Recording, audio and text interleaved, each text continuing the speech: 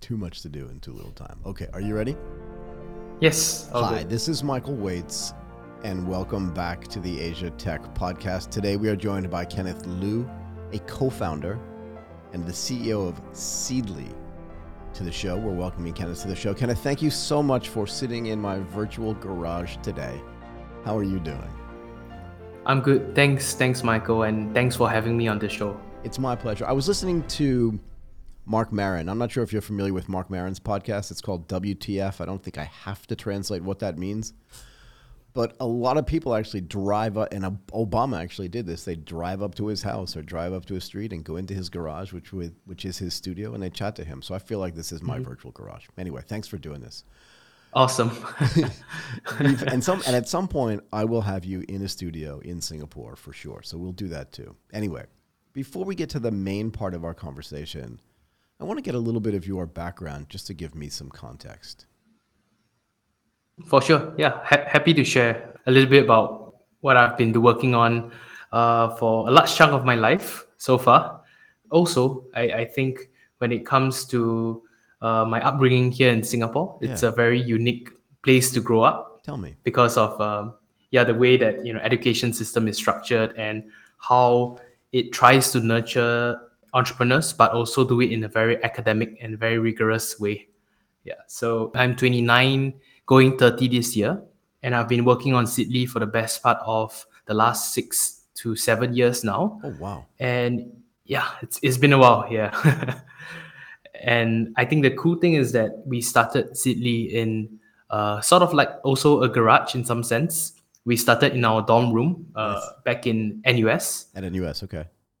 So my co-founder and I, we were both students of the Overseas Colleges program, which is essentially a school that is designed for entrepreneurs, housed within Singapore's one of Singapore's top universities.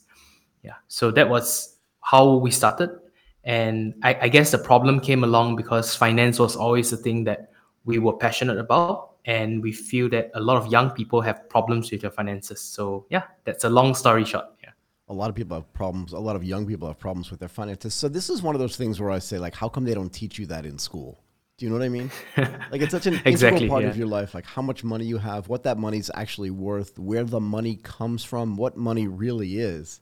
I want to ask you this, though, because I've never heard anybody put this into this context. And just for your knowledge, my first time in Singapore was December 1990. Yeah. Wow. Before you were born, apparently. Before I was born.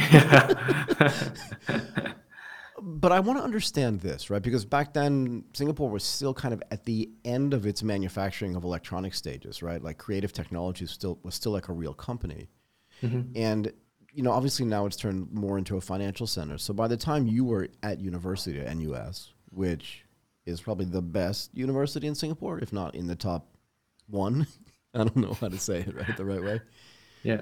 But what was it that interested you so much in being an entrepreneur? And also the other question is, why do you think that there's such a rigorous attempt in Singapore to birth entrepreneurs?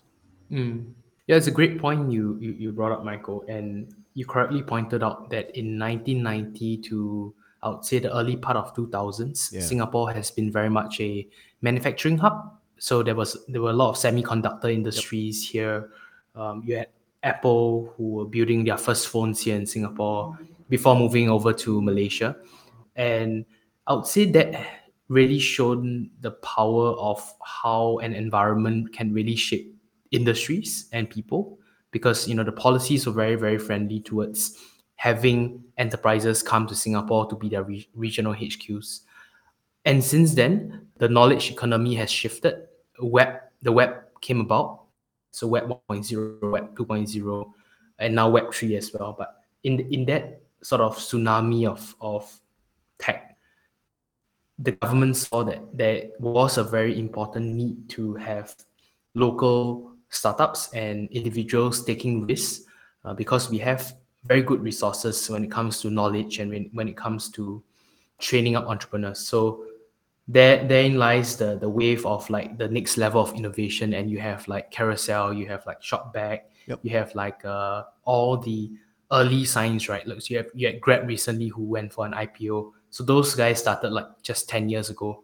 So I would say that's like the wave that we are right now on. And then there will be a next wave. I'm very sure of that as well. Yeah. Well, I mean, all we need is a few more exits in Singapore and the rest of Southeast Asia to create that base of money where founders who have exited say, I want to take some money and not just give it back, but reinvest it into the environment that helped create me, if that's fair, right? And you're right. We had companies like Redmart, which we don't talk about that much anymore.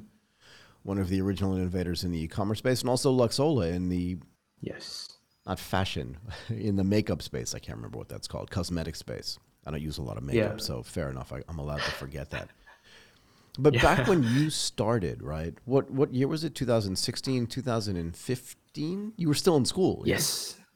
Yes, I was in my last semester. But prior to doing that, I was actually hanging around a lot at this place in Singapore called Block 71. I was going to Not ask. sure Okay. if, Yeah, yeah. Block 71. So I've been there. So that's what I wanted to ask you.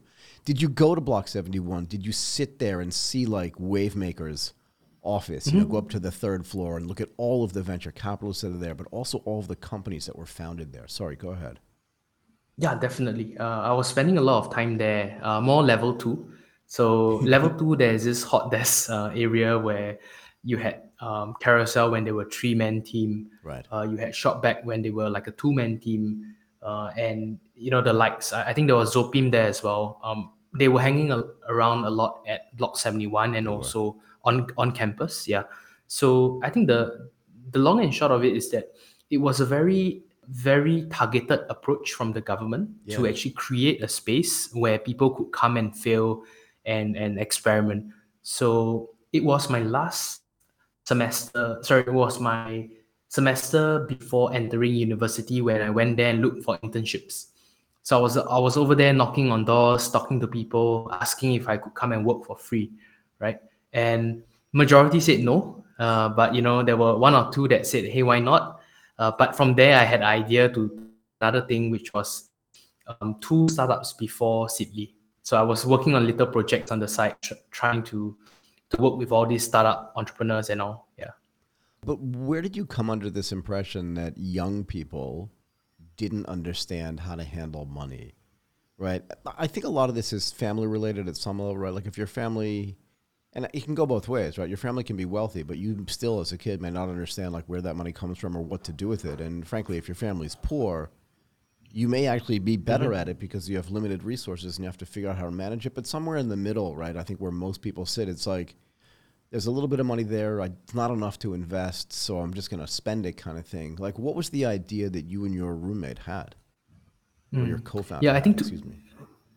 yeah, exactly. To your point, which you brought up on the idea of upbringing, and in a very Asian context, Yep, money is often a very taboo topic. sure. So it's not often brought up in dinner conversations. It's not often brought up in lunch conversations, and let alone school, right? So you're not taught any of this in your schooling days. Not that it really mattered also, because the context is important.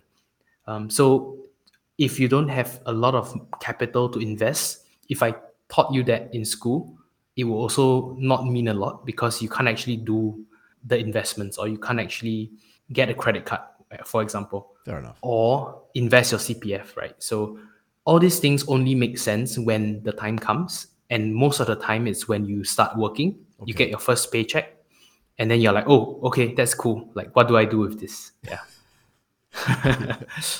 I Yeah. remember when I got my first paycheck. I knew exactly what I was going to do with it. Start paying off my student loans. I want to ask you this though. You started when you were 24. So have you ever had a job at like a company, or not really, right? Because Yeah. you've never had a This job, is have this you? is it. Yeah. No, I mean, if you think of national service as a job, I then yeah, I understand would that. say that's in some sense it is a job, like a corporate hierarchy It of, is, but of there's no command. Yeah. choice around it, right? You didn't say, well, I'm going to work at Exactly. UOB, or I'm going to work at OCPC, or I'm going to work at No. Citigroup. The Yeah. government said, you're going to be in the service. Yeah. And you just had to decide like which part of the military service you were going to do, right? Exactly. Yeah. So in terms of a formal job, no, I've not had a formal job, but I would say it's also a little bit of that naivety, right? Going out there and trying and figuring out along the way. Yeah, which has been helpful so far. Yeah. Yeah, for sure. I mean, look, I don't think anybody should ever have a job, to be fair. I had one for the longest time and it practically destroyed my soul, which I say a lot. So, what was the Yeah. idea around Seedly? And did you, so you birthed this at school, but did you actually work at Block 71 at any time working on Seedly? Because that would be kind of cool. Yeah. So if I were to sort of go back to the story a little bit, I met my co-founder in the Valley. So he was actually there doing a year program at Stanford, and then I was there just visiting. As any tech nerds would do. The Computer History Museum is a must, right? So I was there for 3 weeks, just bumming around, just trying to I talk love to it. as many people as possible, and that was amazing because one of the persons that I met was him. And from that whole experience, we basically came back. He was actually working on this idea to help people track their money on the phone Okay. in an automated way. So we could pull transactions from your bank statements and sort of help you visualize where your money is going. Yeah. And I think that was like the starting point where I knew some investors from my previous experience doing another startup prior. So the first investor was East Ventures, Will Smith from East Ventures. He I was know like, him. you know what? I'm going to fund you like $80,000. I don't care what you're gonna do, just do something with it, and then we were on our way. Yeah, it's always that awkward period between like, is it just a project or is it like a job? So Right. then it became like, okay, this is serious now. So we're gonna actually double down on that. Yeah. Yeah, like I'm just looking at my whiteboard. It says like starts as a hobby, ends up as a project, morphs into a business kind of thing, right? You just don't know. Exactly. Yeah. Exactly. Yeah. So yeah, that was I would say large chunk of the early days. And to your point, we also did work at the Launchpad, but we were at Block 77 Yep. because we actually joined Shopback for a while as well. It's Fair quite a enough. funny story there. Yeah. Tell me. Essentially, we were raising our seed round, like seed series A round. And back then, my co-founder was actually the first software engineer intern in Shopback. So there was a connection there because we were both helping people save money. Right. For Shopback, it was more to help them understand how to save while spending, so you Right. get cashback. Yep. For us, it's about how do you save and invest. So we decided to come together, but our brand remained intact all the way through to 2 years ago, where we actually joined another group. So we were actually sort of resold in some sense, or rather, we changed ownership to a Hong Kong based group this time. Yeah. What does that mean? Wait, so were you part of Shopback before? Did I misunderstand that? We were, yeah. So we were actually wholly owned only 2 years into our journey, which was quite quick. Yeah. So we actually sold first time to Shopback, the group. That was in 2018. Okay. And then in 2020, which is 2 years ago, Right. we were actually sold from Shopback to Compare Asia Group, which is now called Hyphen Group. Yeah. Okay. Yeah. Okay. So what does that mean though? So how many people are on your team and do you run it separately from the rest of the hyphen group or what's the status? Yeah, we run entirely as individual brands. So we have our own tech team, we have our own marketing team, our own commercial team. Our total size is about 25. And then in the group side of things, there's about 400 of us Oh my gosh. across Hong Kong, Singapore, Thailand, Malaysia, Philippines. Yeah. That's interesting. And at some level, I guess you have to have some kind of benefit from the scale of having a group that has 400 people in it. There've got to be best practices or human resources and stuff like that that benefit you. Yeah. So what Yeah. exactly does Seedly do? Like, how does it work? Who uses it? Yeah, so we've evolved quite a bit since the very start. So initially, we started off as an expense tracker sort of tool, Yep. but along the way, we've evolved into more like a community content platform where users can come, they can share reviews about financial products they've been using, they can share their thoughts and discussions around, how to get out of debt, how to invest their money, and everything in between. So credit cards, loans, so all things around finance. We would likely have conversations happening on the Seedly platform itself. So are you a media company? It's a UGC company. So UGC stands for user User generated generated content. content. Yeah. Exactly. Yeah. So yeah, I would say we are not a media company, but we do create content. But there's also like leveraging of what users are saying to create the content alongside us. Yeah. So what's the business model? Are you making money off of people watching that content? Do you have your own YouTube channel? Like, how does that work? So we do a lot of advertising and also what we call as a business accounts. Okay, so one part of it is actually just pure play advertising. So by having a lot of eyeballs, so every month we have about more than 1 million eyeballs in Singapore alone. So that's one big part of it. And the second part of it is when it comes to FIs or financial institutions or fintech companies who want to engage on the community, we actually charge them a recurring fee every month to manage certain features of the account. Got it. So what's your view on the sort of preponderance of experts on YouTube that are giving out financial advice? You know what I mean? Like people Yeah, that don't and necessarily know yeah, what they're talking about, but feel like they can get a good group of people together and give yeah. financial advice. What's your view on this? Not to mention TikTok as well, like Yeah, TikTok is, TikTok. yeah, So my view of it is actually quite a unique one. Initially, I was a little bit disturbed by that, yep. especially in 2020, 2021. That was the peak of it. People were having too much time at home. In the US, they had the what we call stimmies, the stimulus packages, where everyone was handed out fun coupons, right? Fun coupons to go and invest, like per se. And that's where it sparked the whole, rally in the bull market. The government was printing too much money. But I would say this year alone is where, the start of year, there was this massive crash, right?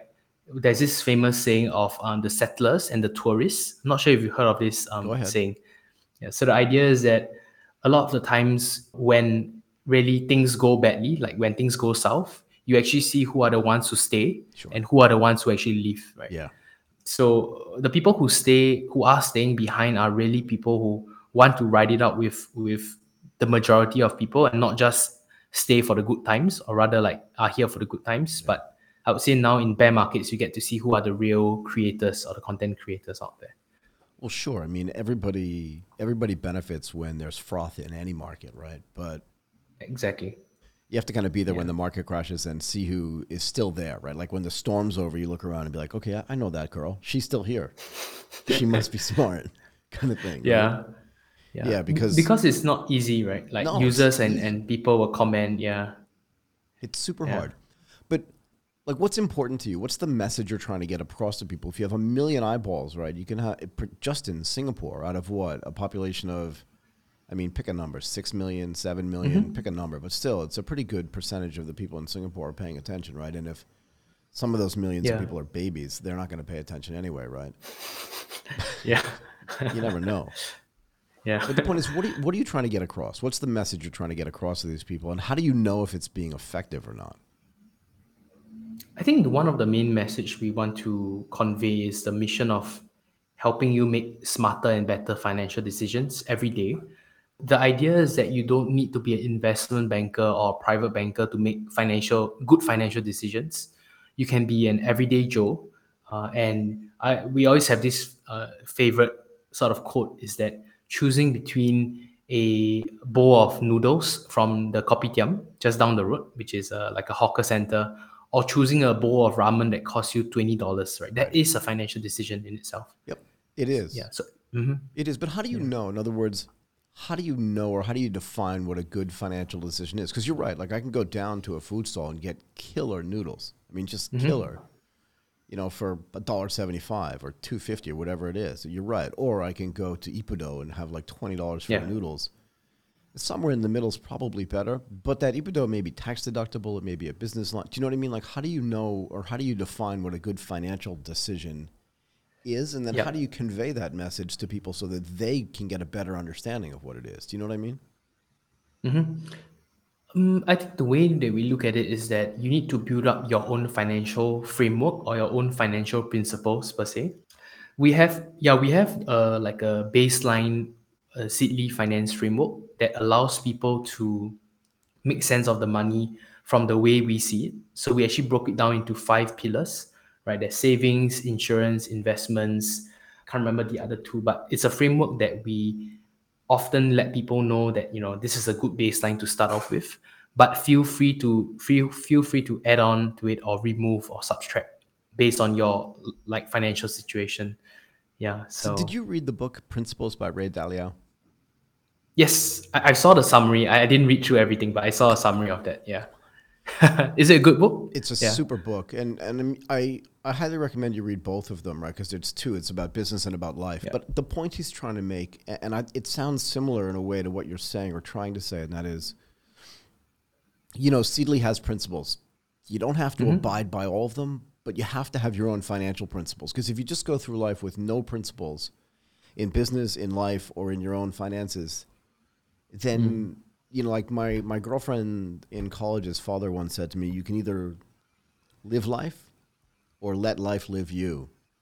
Yes. And if you Yeah. don't have any principles around how you're going to manage your finances, then you're letting your finances live you per se, right? So you don't have to have the same ones that I have, but you have to have something.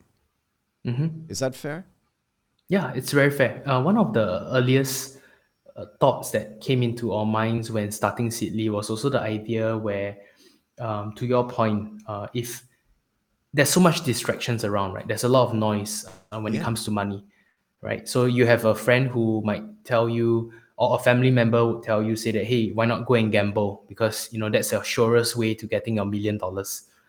And then likewise, you have another point of view, which is like a Warren Buffett point of view that you have to stay invested for the long run. Right. You have to dollar cost average when the market is going down. Mm-hmm. Those voices shape your decisions, and that's just investing. There's also spending, right? So there's spending when it comes to taking public transport versus a Lamborghini or a Mercedes, Yeah, right? In but you make a really Singapore, good point yeah, though. Like yeah. I did this yesterday. This is actually a real thing. I was at M Courtier for dinner. Okay, it doesn't mean anything to you. The people that live in Bangkok will know what this means. I was at a big mall, big fancy mall for dinner. Right, one of my buddies and his wife treated me to dinner. Super nice people. And I know what it costs to get home on the BTS. It's 45 baht. And it was late. It was like 8:30 or 9 o'clock, and I'm like, oh, I'm just gonna take a Grab home. So I pump in Yep, Grab, and it's like 254 baht, and I'm like, it's 6 times the yeah, price yep, of public exactly. transportation. And I was like, I can't do that. I just can't do it. Not because I can't afford it, but because the value comparison just doesn't make any sense. Do you know what I mean? Exactly. Yeah.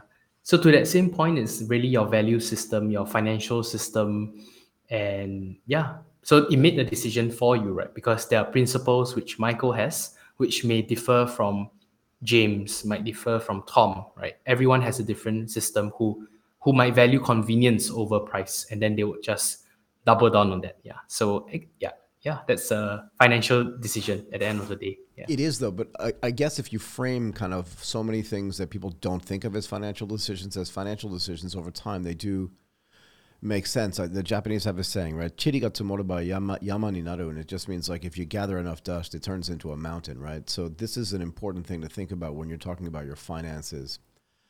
What do you think about recent things that are happening in the financial world, like Bitcoin and cryptocurrency, and just like these recent trends that are happening? There's so much news about it, right? In other words, when I was growing up, I didn't see ads to buy stock, but now I see ads everywhere I go to buy Bitcoin. And I think for people that aren't involved directly in the financial world, it's got to be confusing, right? Like if it's okay to buy it, it's like here I can buy like a candy bar and some Bitcoin. It just feels weird. I don't know. Yeah. So to the point on what trends we're seeing, that is a natural occurrence or rather natural evolution that I've seen in the last 6 to 7 years, that finance is becoming 100 times more accessible. Naturally, there would be two sides of the coin, right? As with anything in life. But to the point of accessibility, it's way easier to just snap a finger, say, I want to get, one stock of Apple, one stock of Tesla, or you don't even need to buy one stock, right? You can Fractional, buy yep. Yep. fractionalized, yeah. So that's naturally happening. And if you compare that to what's been happening in the crypto world, uh, in essence, it's becoming like a game because, A little bit. uh, pe- yeah, people, you can try to win the game by trying to do better than others in the game, which is what makes humans competitive in that sense. So it's natural that it's happening. There will be a lot of repercussions, but there's also a lot of positives that will come up from it. Like I fully believe in that as well. Yeah, I mean, look, accessibility, financial literacy, all these things are really important, right? And I think in every transition period, there's going to be bad, lots of bad. right? But even if you go back and Yep. look at the founding of, if you go back and you look at the founding of Wall Street, there was a lot of bad back then too. A Exactly. lot. I mean, there's Yeah. a lot of bad today too, but a lot of regulation has taken care of a lot of the badness that was in the markets initially, right? And I think it's Mm. going to happen across the board. So as things get more liberalized and as more people get access to it, they're going to have to be more kind of controls around it. But again, this idea that if you have your own financial principles, it should help you take care of this, I think, more than not. But you're right. Mm. It's massively gamified. It feels less like an investment market and more like a, I don't know, like a casino market to me. But that's Casino. just me, right? Yeah. Yeah. I agree. I agree. I think investing is just one side of it. I'm not sure if you're familiar with what's happening in the debt space, in the consumer debt. Yeah. So You talk if about you like think buy now, pay later. Like which part of it? exactly, exactly to that point, right? It's basically a reskin of credit cards. So it's a reskin of the same concept, but making it a lot more accessible to younger audiences, which has its pros, but also has a lot of cons Yeah. from that, right? So everything has both sides of the coin. So yeah. Yeah, I mean, it's just like there's this old saying, right? Everything in moderation, nothing in excess. There's nothing wrong with BNPL. When I was a kid, we used to call it layaway, right? So my mom would go buy something she couldn't afford. She'd pay Hmm. for it 4 times, and then she'd go pick up the jeans she wanted to buy for me initially. Now it's slightly Oh, different because you can use technology to have it at scale, so there's way more access to it, which means yeah. you're just making different decisions. Again, back to this idea of, do I get the noodles at the local hawker stand, or do I go to Ippudo and like pay way too much money for ramen? So this is a constant battle going back and forth. Yeah. Yeah. Yeah.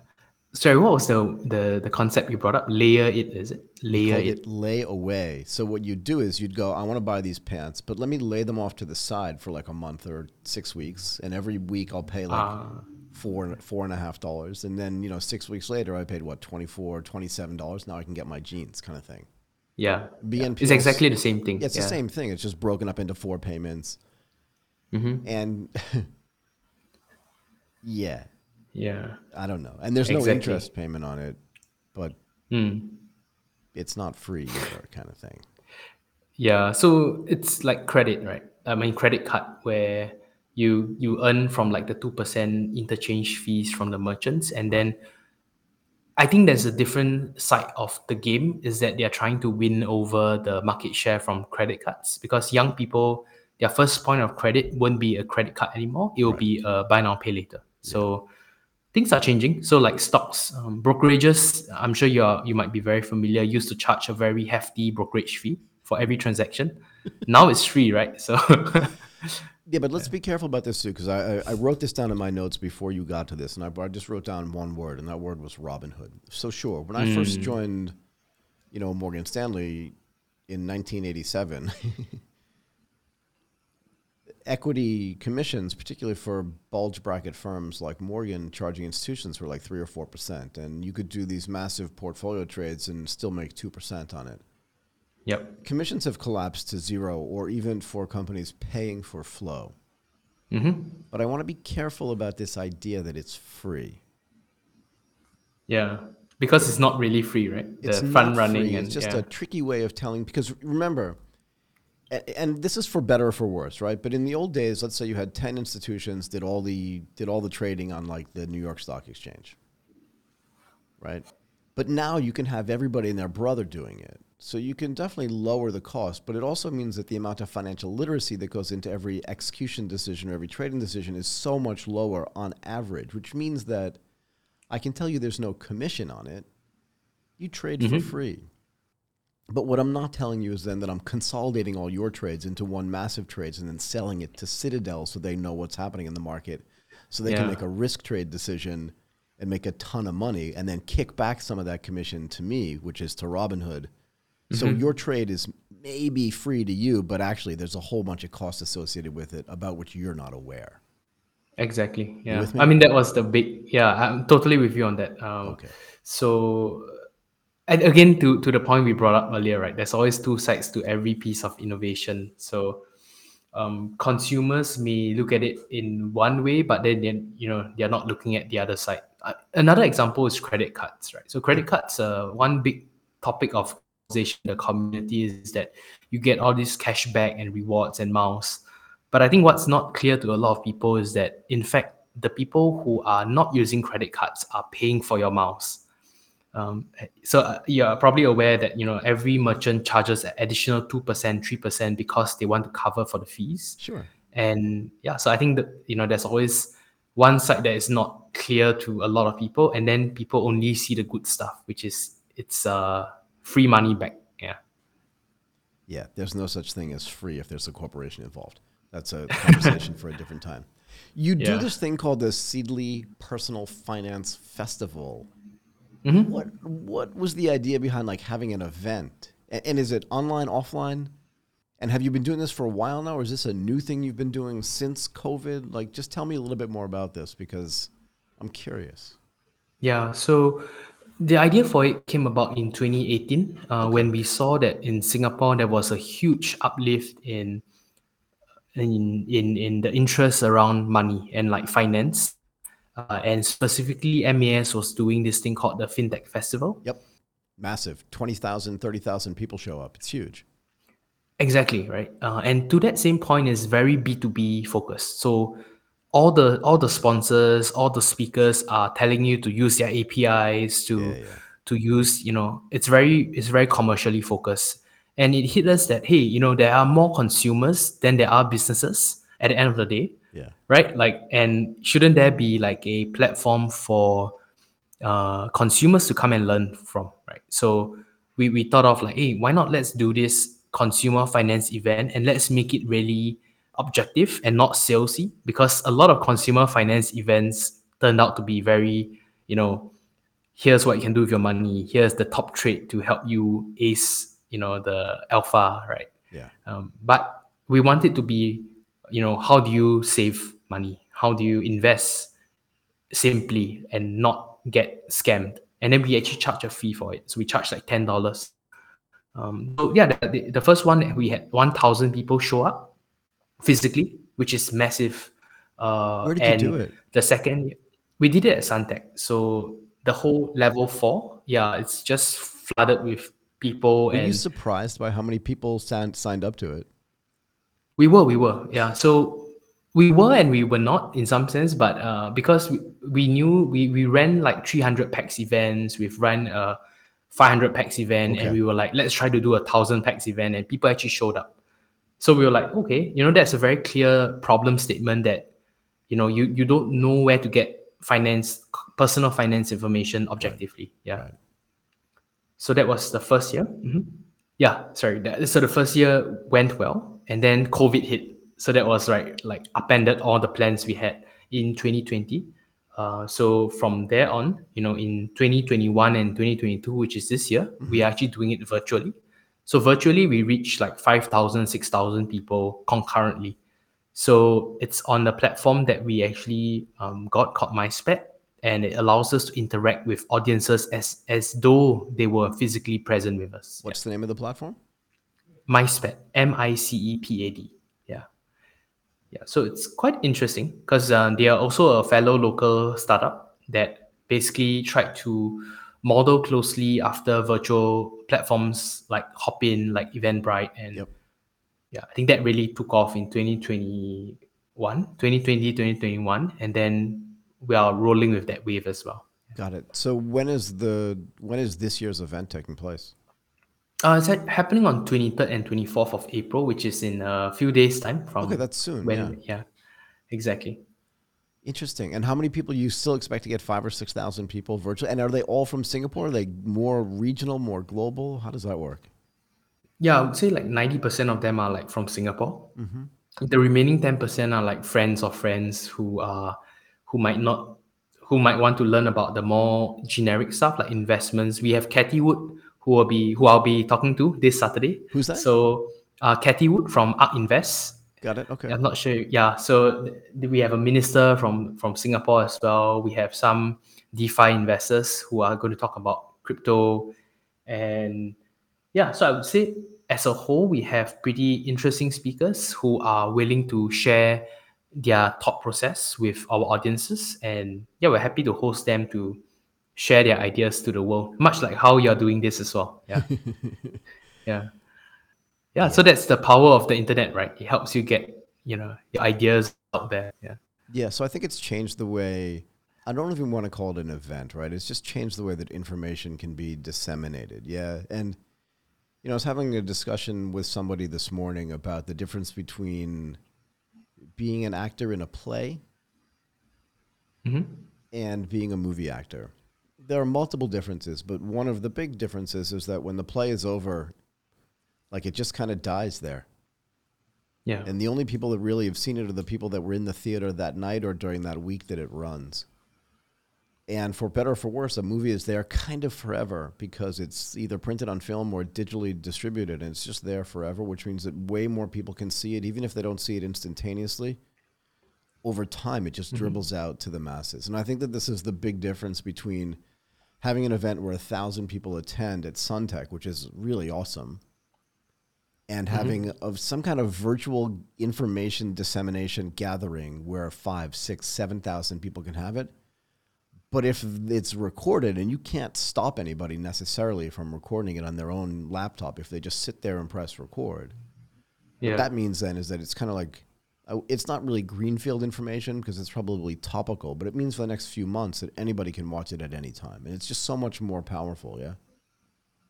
Exactly. Yeah. Yeah. So again, the COVID situation, even now it's come to over 2 years since, but it's really taught people to live in a new way, right? So I mean, this events used to be physical. You have to be physically present to do a recording, but now we're just jumping on a call, and same for events and content, right? Yeah.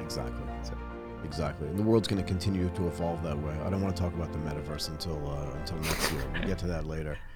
Anyway, I really want to thank you for doing this. Kenneth Liu, a co-founder and the CEO of Seedly. I learned a lot. This was actually really, really interesting. So I appreciate you coming and doing this today. Thank you so much.